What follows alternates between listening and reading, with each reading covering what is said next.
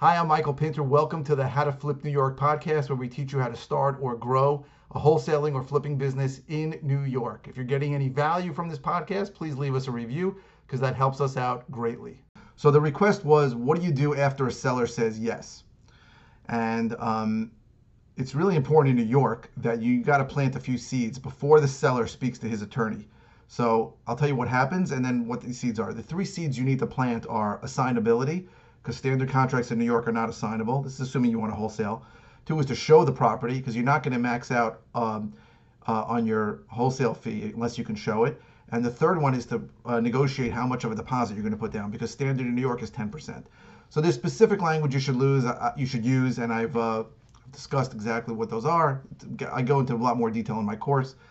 But what happens after the seller says yes is that their attorney is going to prepare a contract and send it to your attorney, and then there's negotiation. So you want to plant those three seeds, because if the seller hears from his attorney, hey, these guys only want to put down a small amount, this guy wants to show the property, and this guy wants it assignable, it's bad. But if you've spoken to the seller says to his attorney, I spoke about all these things, are fine. Usually the seller's attorney will be okay.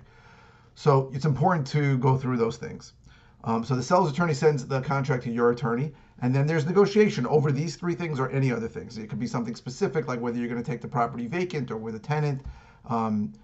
Exactly, is it going to need to be broom clean? There's all kinds of issues that happen on every deal. Usually you've tailored some solution to the seller, but that's going to all show up in the contract. You should even put in the contract that the seller has to allow you to show it a few times.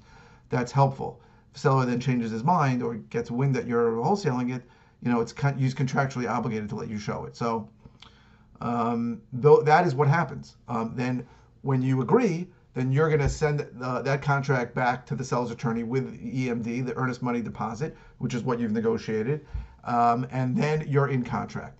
There aren't really a lot of outs in New York, right? You might have heard from other people that teach this in other states that you could just have an inspection contingency, but you can't in New York, because the inspection in New York gets done before the contract's signed.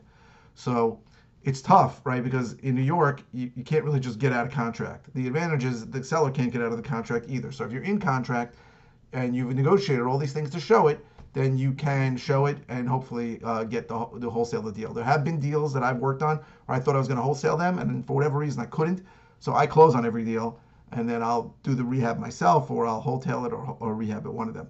But if you look below, there's a lot of ways I can help you if you want to get started or you want to grow the business. So any way I can help you, look below. I hope that answered the question. I know that if you've been learning how to do this from people in other states, it's a completely different planet in New York. I think I'm the only one teaching how to do it in New York.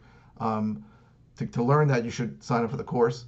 But I'm here to help in any way, because a lot of people have questions, and I know from the questions very often that they've been listening to people who do this outside New York, which is really different. There's huge advantages to doing it in New York, but it's very different, and there are some disadvantages. So again, comment below if you like it, and if you have any more questions, let me know.